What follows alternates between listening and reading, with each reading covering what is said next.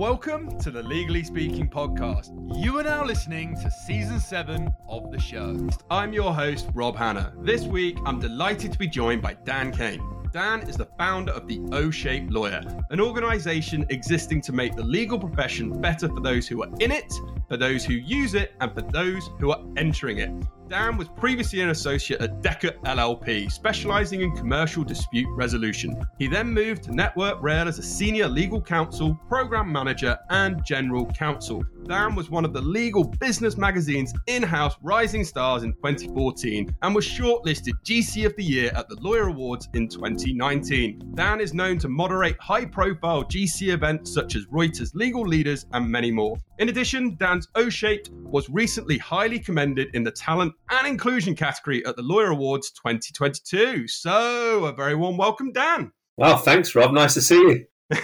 Yeah, you can thank me for the introduction later. Before we dive into all your amazing projects, experiences, we do have a customary icebreaker question here on the Legally Speaking podcast. It's a very serious one. On the scale of 1 to 10, 10 being very real, what would you rate the hit TV series Suits in terms of its reality of the law, if you've seen it, on the scale of 1 to 10?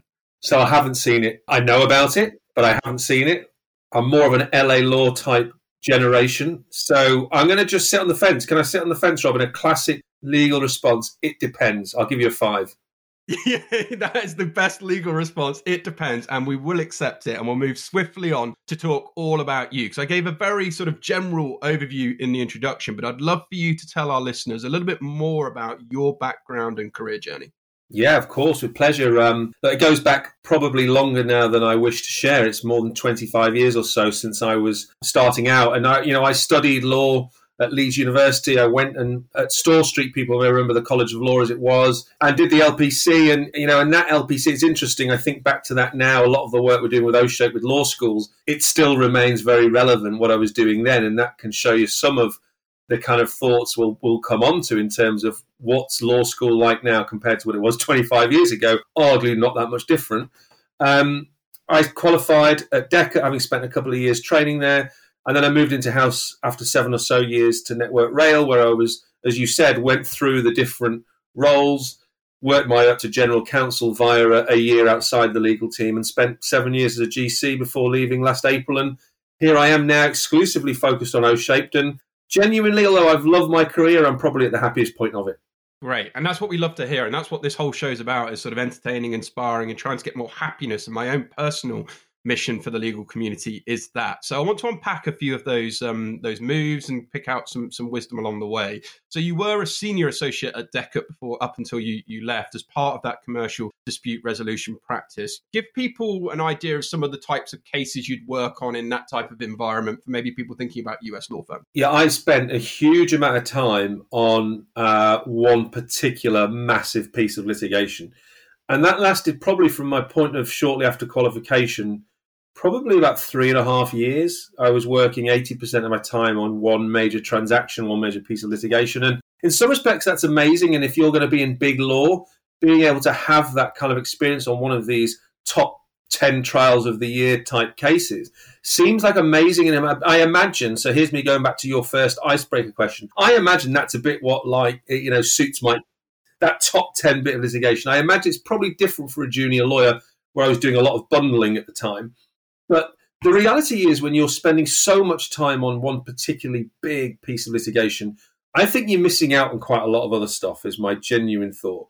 And when that litigation finished and the year after, I was kind of lost a bit, because I've been so used to working on that high profile thing. It was one of the biggest money spinners for the firm in terms of revenue. And I went from kind of hero to zero quite quickly. And I never really found my footing after that. Did lots of different bits of commercial litigation, nothing ever as chunky as that. And eventually it came to a point where I knew I was a square peg in a round hole and had to do something different. And, honestly, I look back with lots of joy over that period, but I knew it was the right time to move when I was, 5 or 6 years qualified. Yeah, no, and it's good that you share that, because I think it's important that, some people might be super attracted by that headline trial, but equally, some people might want a bit more variety or chance to get some other experiences. So thanks for sharing that. But then, as I mentioned in intro, and we've touched on, you then moved to Network Rail as a senior legal counsel. I'm curious. Tell us more about Network Rail as a company and your role as a sort of senior legal counsel, and we'll come on to your latter roles later. It's a fascinating business. When I joined, there must have been 35,000 or so people working there, looking after the infrastructure of the rail, whether it's stations, whether it's the railway itself, whether it's all of the anything that goes on around the railway, the signalling, etc. It's massive, right? It's huge. So many people, so much infrastructure. The numbers that you talk when you're talking about buying stuff, add on another zero and then another couple of zeros, and you might start getting close. So it's really interesting in terms of what you're dealing with. Massively unknown in terms of the outer world that look at the railway. And unfortunately now, when this is going to be going out, the railway is going through a pretty tough time, whether it's strikes, whether or not it's people suffering from all sorts of delays. It was an easy target, but what I saw were a lot of people in that organisation who were passionate about doing something that was a public service and doing it well. And I think the challenge with an organisation that's got such a difficult reputation in the wider world, like the railway has, is it belies the brilliance that goes on from some of the people. And I think that's such a shame that people don't get enough recognition for some of the hard work they do. I'm not talking about the lawyers necessarily. I mean leaders within that business. Because all we get are people pilloried in the press constantly. Some of it fair, but other not. But as a business, it was fascinating. And I was there 15 years, which tells you a thing or two about how interesting it was. Yeah, absolutely. Clearly, and you evolved, you progressed, and that's a great story in itself. But yeah, let's talk about some of those projects, because you're involved in a variety of issues. Can discuss your involvement with Crossrail, Great Western Electrification, Northern Hub projects? Just tell us some about those experiences. So some of it was from the perspective of doing the day-to-day stuff. Others were when I was starting leading a team that were doing the day-to-day stuff. But these things that you're describing are major infrastructure projects that everyone knows about. So we talk about high-profile stuff. It's there, it's real, and you're working on that. And in-house, the beauty is there isn't that one massive piece of work you're doing. You're doing all of those things. And that's what people don't necessarily understand when you go in-house. You're not spending 100% of the time exclusively on one of those big projects. That's one of a number of things that you are involved in. And that means that you're doing all sorts of the work around it. Again, not just one legal discipline around something like Crossrail. People will be familiar with that because of the delays it had to coming in and now the impact it's having as it's open. But the reality is that it's not just the transactional stuff you're doing. There's all of the other issues around, the disputes around, the planning side around. There's a bit of everything. And for some people, they love it because of the variety of legal discipline. For others, it's massively outside a comfort zone that you've been built up to in your training and development in private practice in particular. So Dan, you were also a program manager at Network Rail. You're seconded, I believe, to the program team. What was your experience like going on secondment? Tell us more about that role. I think it's worth knowing that the in-house world is often quite a flat structure. So it's really important to think about how do you take the next step, whatever that next step is in your career, to really be thinking about, do I want to be the next general counsel? Do I want to be a head of legal? And because it's often so flat, that people's careers aren't linear, right? You have to think about, can I take a step sideways in order to move up? And that was part of my thinking when it came to taking the secondment. I'd had a lot going on in my life at the time as well, personally, and I wanted to change what I was doing. And this opportunity came up because I was working on a leadership development program. And one of my close contacts for that was asked to lead this internal project that was really high profile, was looking at structurally at the organization wide going forward. And I asked him, and it's quite funny because I said to him, can I, join the project? You're working, I'd love to be involved. It's really interesting, you're leading. And he said to me, Dad, I'd love to have you on, but we don't need lawyers. And I said, can I do it as a human being and not as a lawyer on this occasion? And he kind of laughed and he said, well, do you mean give up your legal position? I said, not giving up, but just come on secondment. And he was staggered to think, and of course, yes, and the rest is history. But it was really interesting that people don't expect lawyers to step out of that swim lane. And I think it was a real lesson for me that, his take and many others is you spent so many years getting to that position that why ever would you spend a year with the business? Well, it was the most interesting year of all. I learned loads. I realized how transferable my skills as being a lawyer were. It was really suited to the qualities that I have. I engaged with leaders across the whole business that I hadn't necessarily done as a lawyer. It was eye-opening in so many ways, and there's really been a huge part of why I ended up starting O-Shaped exclusively. Yeah, no, and I love that. And that's such a good point. So people, if you're in a career at the moment and you may be feeling, a little bit stuck or not sure what to do, just go back and listen to what Dan's advice was there. Because I think it was really, really sage advice, particularly around maybe looking sideways or thinking about something slightly different. And that year, like you said, really gave you extra insights into the business. And obviously from there, you then progressed up to general counsel with Network Rail. So, talk us through that journey and what responsibilities did you have in delivering that sort of first-class legal services to support the UK rail network, which is huge. Yeah, do you know what's really interesting is that I talk now about how important it is for in-house teams to truly understand the business. Now, I'd been a year in the business and I'd listened to and heard what goes on day to day, what they worry about, what they care about, and just how different and misaligned that was from a lot of what the legal team were doing. And so it became obvious to me when I came back into the legal team, I had that business knowledge that others didn't have. And so that's such an advantage when it comes to engaging with and being much closer to what the business are doing from the outset. Many in-house teams you'll speak to say they're looking at how do you get involved earlier in some of the work their business is doing, because otherwise, when you get involved late, you end up having to come up with things that are seen as blocking.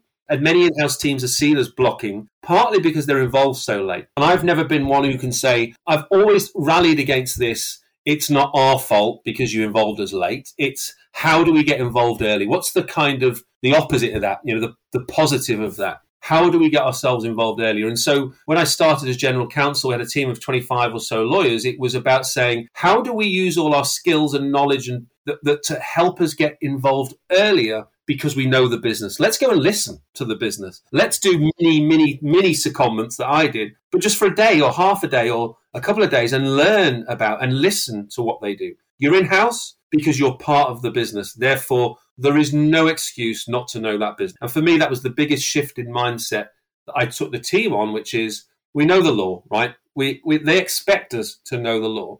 What they don't necessarily expect us is to be completely au fait and on a level with them on their business understanding. And that was the driver for me. I love that answer. It reminds me back to when one of my mentors said to me very early in my career, Rob, if you're talking, you're not listening and learning. And it's so true. You could be talking, but you're already saying what you know or you think you know, whereas actually listening, really genuinely listening and absorbing the information, you're going to become far smarter, be able to make far greater decisions, build greater levels of relationships. And it's clear, obviously, why you're such a successful GC at the time, because you really value the importance of listening to the business and doing the best interest of the business on the information you're acquiring. So let's debunk 3 myths before we go on to talk about the O-shaped lawyer, which I'm super excited about. What 3 myths about working in-house can you share or debunk from your experiences? I think the first thing is that it's the easy way out.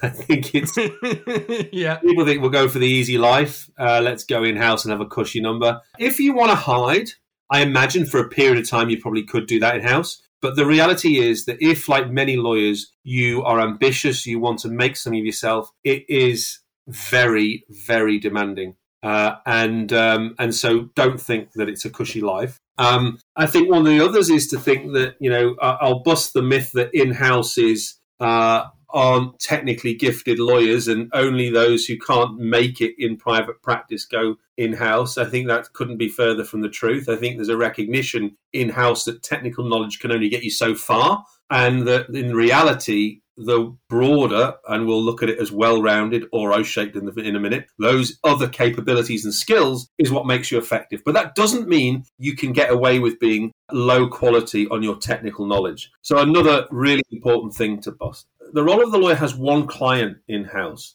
And of course, in private practice, you have many. And that leads to people having questions over how independent can you be when you are so integrated in the business. And my feeling is that you can be both really great business stroke legal advisors whilst also maintaining that independence, that duty that you have from a regulatory perspective. So I think many who come in think that's going to mean we're going to now somehow have to compromise our regulatory requirements. Not at all. You're a lawyer and therefore you need to be able to combine that requirement of technical excellence and duty to the regulator, but you can do that as well as being a really effective commercial support for the business. So I think they're probably the 3 I'd highlight now. Yeah, and I think 3 great points. So thank you ever so much for sharing that. But we must now talk about all things O-Shaped. So in May 2022, you founded O-Shaped. Would you mind explaining what the organization is all about? So yeah, it was probably then when I went into it full time, but it had been around for a few years, and part of that was driven by my experiences as general counsel, and I was just describing then how important these broader capabilities are in order to get to integrate and know the business. And in-house teams are there to help business achieve their objectives, right? And so I wanted to bring people into the team that had that as a primary objective for them. How can I come into your team, Dan, make your team better, make the outcome for the business better?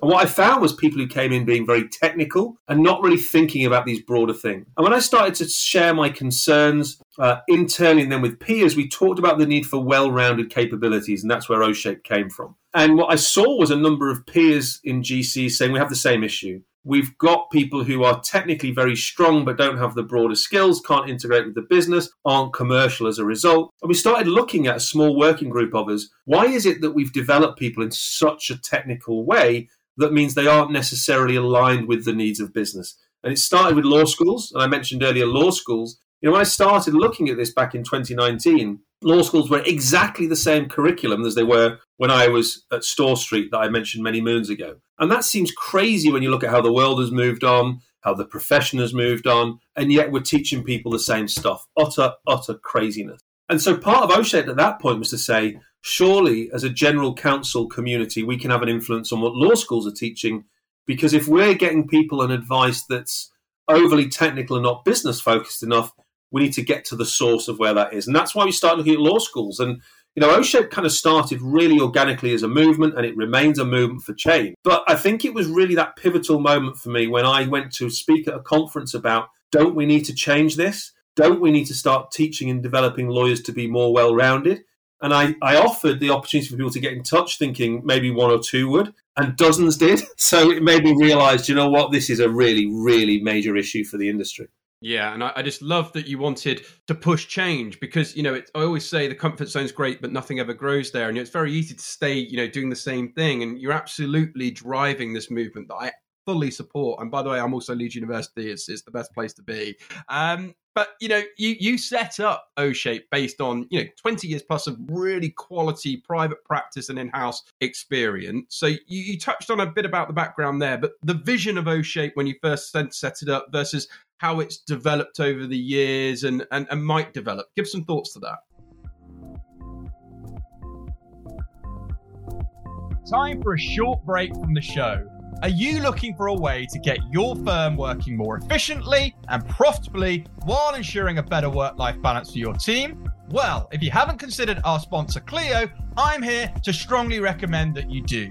I absolutely love working with Clio. Not only is it the world's leading legal practice management and legal client relationship management software, it also has a really solid core mission to transform the legal experience for all, something I personally support. What sets Clio apart for me is their dedication to customer success and support. There are lots of legal softwares out there, but I know from talking to Clio users that their support offering is miles ahead of the rest with their 24/5 availability via email, in-app chat, and over the phone.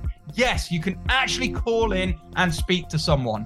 Clio is also the G2 crowd leader in legal practice management in comparison to 130 legal practice management softwares and has been for the last 14 consecutive quarters. G2 Crowd is the world's leading business solutions review website.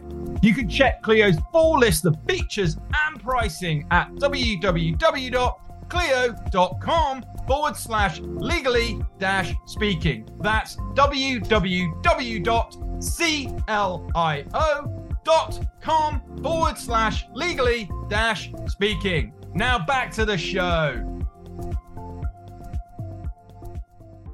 I'm always been about, Rob, whatever I've done is that it can be better, right? I don't believe in perfect. And unfortunately, we're a profession that thinks perfectionism is something to strive for. And I think that's part of why we have so many challenges around mental health, around the kind of always on long hours culture. So if we can't do perfect, so what do we do that then is going to be of the right quality of the right time. And for me, it was about saying, you know what, I've seen so much happen in the profession that I think we can do better. And rather than just sit within my own environment, I felt that I'd brought that to Network Rail and our team. Should I go and do that at another in-house team somewhere? Or could I bring my experience to a wider audience and see how it landed?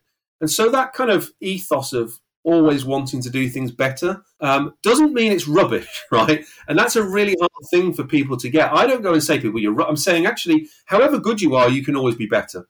And I've brought that ethos in, I hope, to O-Shape, which is everyone in this industry is doing something that could be improved in some shape or form. And I think as an industry, we are very traditional still in so many ways. So modernizing is another way for me of making things better. And that's certainly not to criticize where people are, but simply to say we're some of the smartest people in any industry, anywhere. Why do we just keep our brain power to such a small focus of the law when we could have such a big influence across an industry and, in fact, much more broadly across any industry? And I feel that it's incumbent on smart people who come into the profession to have a bigger impact than just on their own wallet. And that's really part of the driver behind O-Shape. Yeah, and there's a legacy attachment to that as well, in terms of just going there and being a lawyer. What does your legacy want to be? And I want to pick on some points that I really try to hammer home to people on the show. Practice makes progress. It doesn't make perfect, because perfect doesn't exist. We've talked about that. Done is better than perfect. Perfect never gets done. That can also lead to procrastination and actually stagnation. And then finally, I love that you talk about sort of getting better, because again, one of my mentors said to me, don't get bitter, get better. And I think, again, you could easily just, continue to complain about this and this industry's like, you're doing things and you're striving to do things better for the profession to ensure that it kind of keeps up with the times and stays ahead of the times. And that's why I'm super excited to dive more into this. Here's a controversial question, potentially. Can anyone become an O-shaped lawyer? 1,000%. Is that enough percentage for you? Yes. Okay. Why? Well, look, we've over the last year or so started to gradually drop the lawyer bit of O-shaped lawyer, because frankly, as an organisation that's all about trying to give everyone the opportunity to succeed, create the environment where people can thrive, this isn't just about lawyers. And this profession now is so much more than lawyers, right? Everywhere you go now, in-house teams comprise of experts in a number of different disciplines and fields. Private practice firms now are much broader than the lawyers. And in fact, I think during the pandemic, people recognized that behind the scenes, everyone else that made it happen needs to be recognized much more. So let's just now recognize this is about O-shaped and it's not just lawyers. Now, can everyone do it? I firmly believe they can. And that's because we come from a place of growth mindset. And I don't know whether or not that's something that's featured on your podcast before, but the importance of people recognizing that you can always learn and grow and be better, as opposed to we're born with a certain level of expertise and knowledge, and once we've achieved it, that's it. Now, in the legal profession, we've kind of gone down this subject matter expert route, which means that people then don't stretch themselves. They don't push out of their comfort zone. Whereas if you're in a more creative industry, then people are encouraged to think differently. And, I always say to people when they ask about this, how does O-shape relate to everyone? It's, can you ride a bike? Yes, most people say. Could you ride a bike when you first pick one up? No. Right? Had you fallen off several times in trying to learn and ride a bike? Yes. Now that's demonstrating growth mindset, i.e. I couldn't do something, I tried, I practiced, I improved, I can do it. And that mentality is just the same when it comes to O-shape. No one is going to have every attribute that we talk about at being 100% of the time. Of course you're not. But why can't we strive to be better at all of these things? Whether it's communication, whether it's showing courage, whether it's creating value, all really important facets of O-shape, we can all be better with the right mindset. And that's why we have these 5 O's of the O-shape mindset. Because if you are of the mind that you want to be better, you can be. If you're of the mind that, you know what, I'm fine where I am, I'm doing all right, I can't do that, that horrible word, I can't, as opposed to I can't yet, which is another growth approach, then I think you're going to recognize that we end up in a very fixed mindset of an industry. I'm very much in the place where we can get better. Yeah, and I absolutely support that. And I would just add, the information you absorb will shape your career. So the people you hang around, if you hang around a very fixed mindset group of people, you're not going to potentially get exposed to people with a growth mindset. So you need to be around people like Dan. You need to have people in your network. And if you don't have them currently, you need to go and think about actually finding them, because there is always a way. There is always a solution. There is something that you can do to improve. And we're not talking about perfection here. It's about that improvement and step by step. So let's break down O-shaped even more, because there's 5 valuable skills which comes to the 5 O's that make the O-shaped lawyer: being open, taking ownership, being original, being optimistic, and taking opportunities. Would you mind just explaining a little bit more detail on each of those? Yeah, of course. So the 5 O's really represent, for me, the mindset piece, right? So the idea of being open is being open to new ways of working, open to new perspectives, being open in the sense of being transparent. And, transparency is something we could all improve in our profession. In no particular order, original. Original for me is being creative, innovative. We talk so much about innovation in the legal profession. Do we really give people the empowerment to start being innovative and genuinely creating new ways, whether that's for your own career or whether that's in our service to our internal colleagues or clients?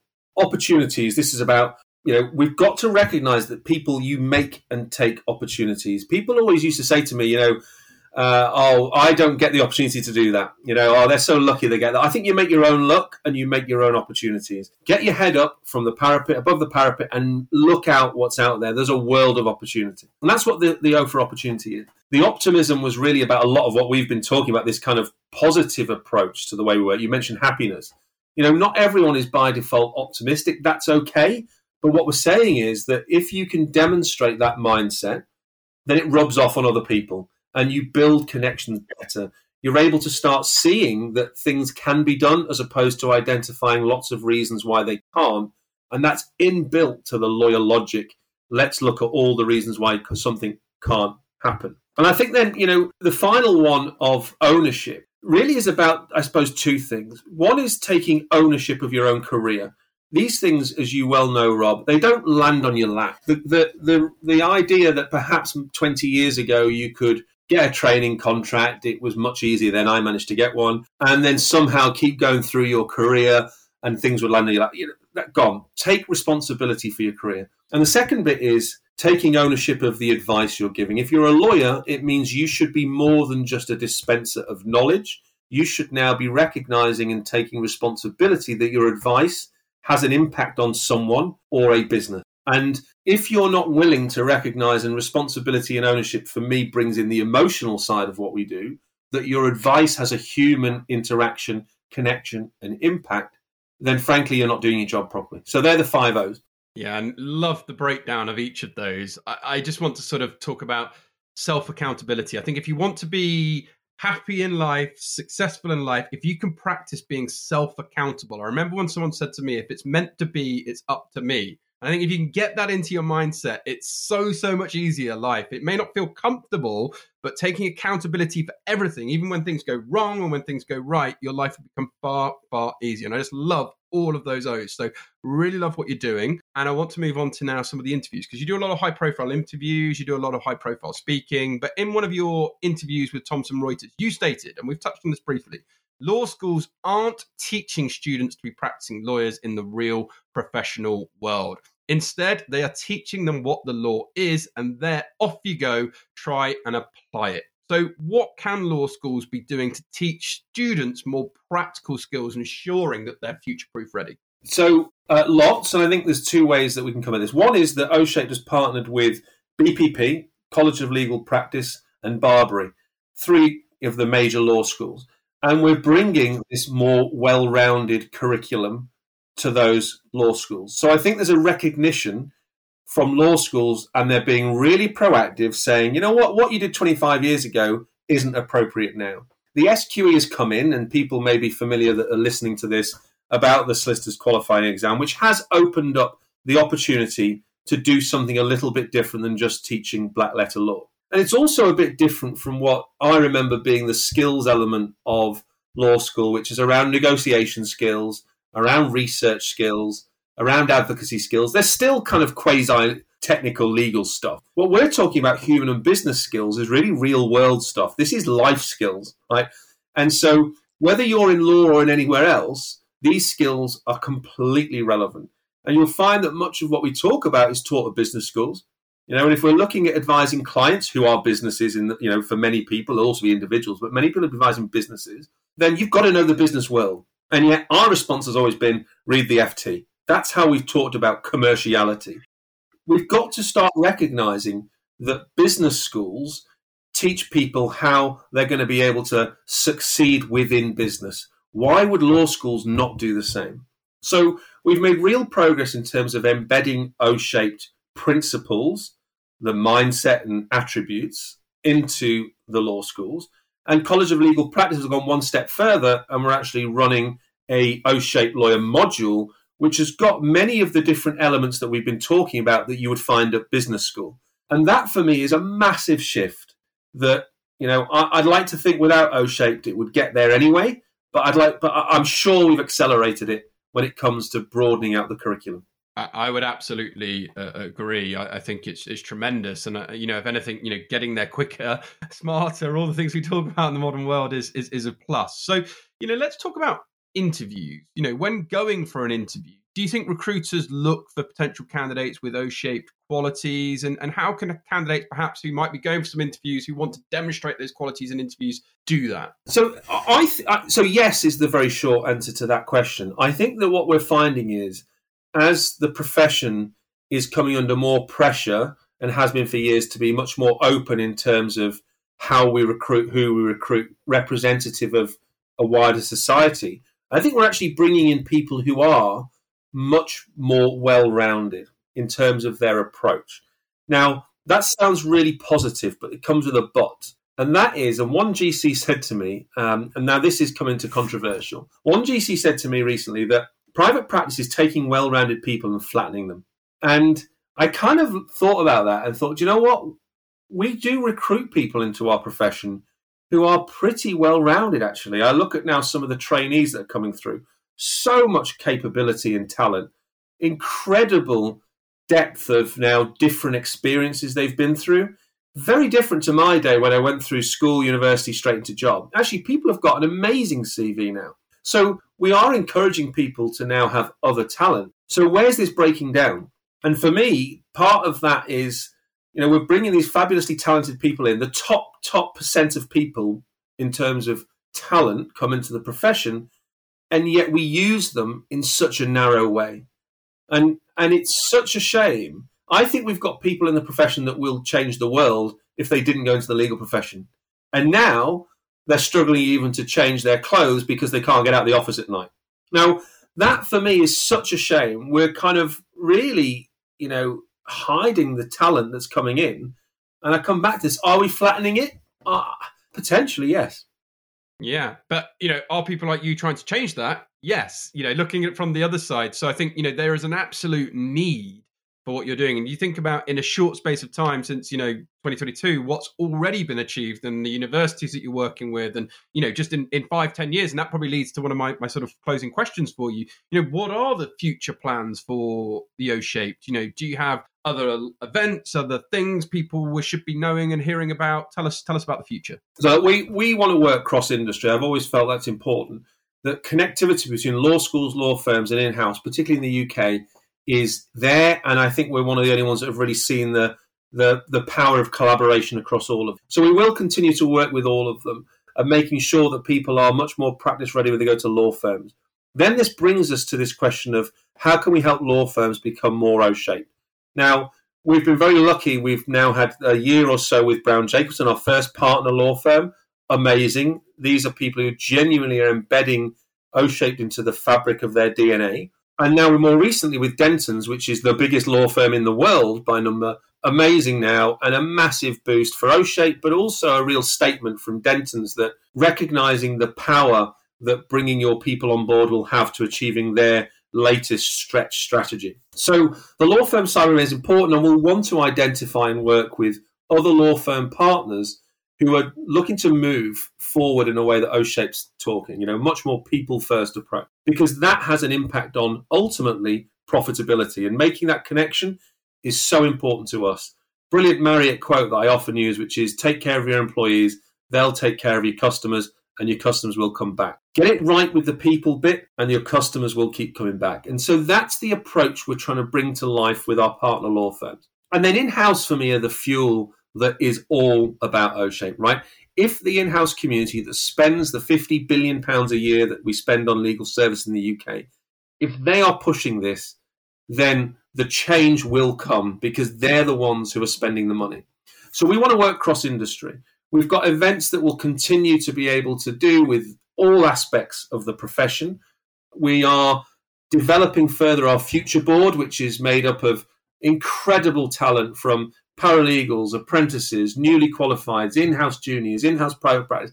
These are people who represent now the generation coming through who do want something different. That future board is going to become massively influential, I think, over the next 12 to 18 months. And we'll continue the campaign for change at the same time, I hope, as working with some of the most progressive in-house teams and law firms who will ultimately drive the change, because there isn't enough of a burning platform at the moment for change.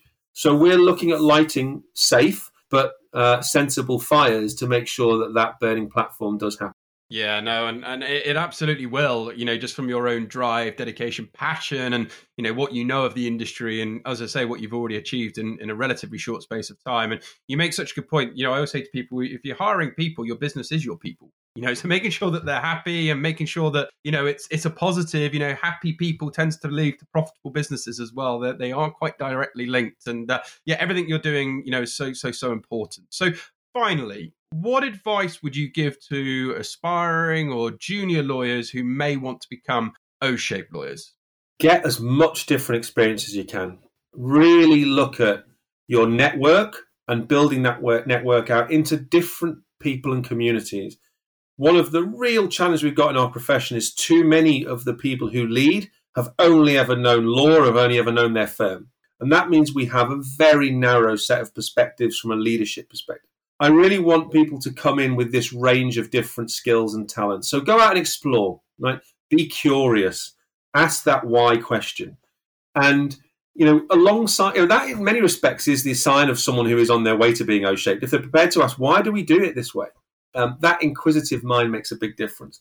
I think the other thing is, think about the different areas in the profession that you could play a role in. The giving of the law advice now, the legal advice, whilst it's clearly been the main thing in the profession over the last decades and decades that anyone cares to remember, let's not forget that technology is going to play a big role over the next decade or so within the profession, if not sooner. Think about what that is, and then think about how can you play a role now that's speaking to your passion that might not be giving pure legal advice, but is in the legal sphere. Because there are going to be so many jobs in the legal sphere now that are about service delivery that you can play a part in. So don't be wedded to the idea I have to be a M&A lawyer and that's my career. Actually, if you're interested in the legal industry, there are loads more options now, so explore them. Yeah, and that's what excites me as well. And, we all know Richard Susskins and his prediction books and, some of what the roles look like in terms of legal process engineers and legal innovators and all of these other roles that, if you're just interested in law or, potentially shaping the future of the world and, things like that, there's going to be so many exciting roles. Like you say, it doesn't just have to be that M&A, lawyer route. There's so many different routes that you can think about and explore. And technology is absolutely going to play a huge impact. So, Dan, this has been fascinating discussion. And if our listeners, which I'm sure a lot of them will, want to learn more about O-Shaped or the O-Shaped lawyer, where can they find out? So our website at oshaped.com tells you lots more about what we do and how we bring this to life for people. Always feel free to email us at info@oshaped.com. We will get back in touch because we recognise our community is everything. And please keep an eye out for some of the events so we can sign up to our newsletter. We've got events happening on the 9th of May with the College of Legal Practice. It's an online free event. On the 23rd of May with Thomson Reuters, we're doing an event about human leadership and that being the biggest innovation in the law. Check that out. So all in all, there's loads happening. Just keep an eye out. Yeah, absolutely. Lots and lots of things to get excited about. So make sure you definitely follow the O-Shaped lawyer and Dan as well. Dan, thank you so much for coming on the show. It's been an absolute pleasure having you on. I've really enjoyed today's discussion. So wishing you lots of continued success with the O-Shape, your future pursuits. But for now, from all of us on the show, over and out.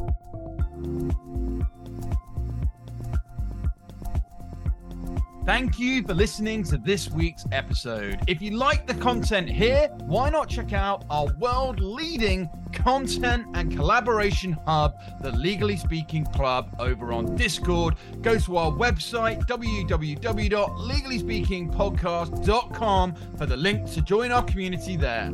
Over and out.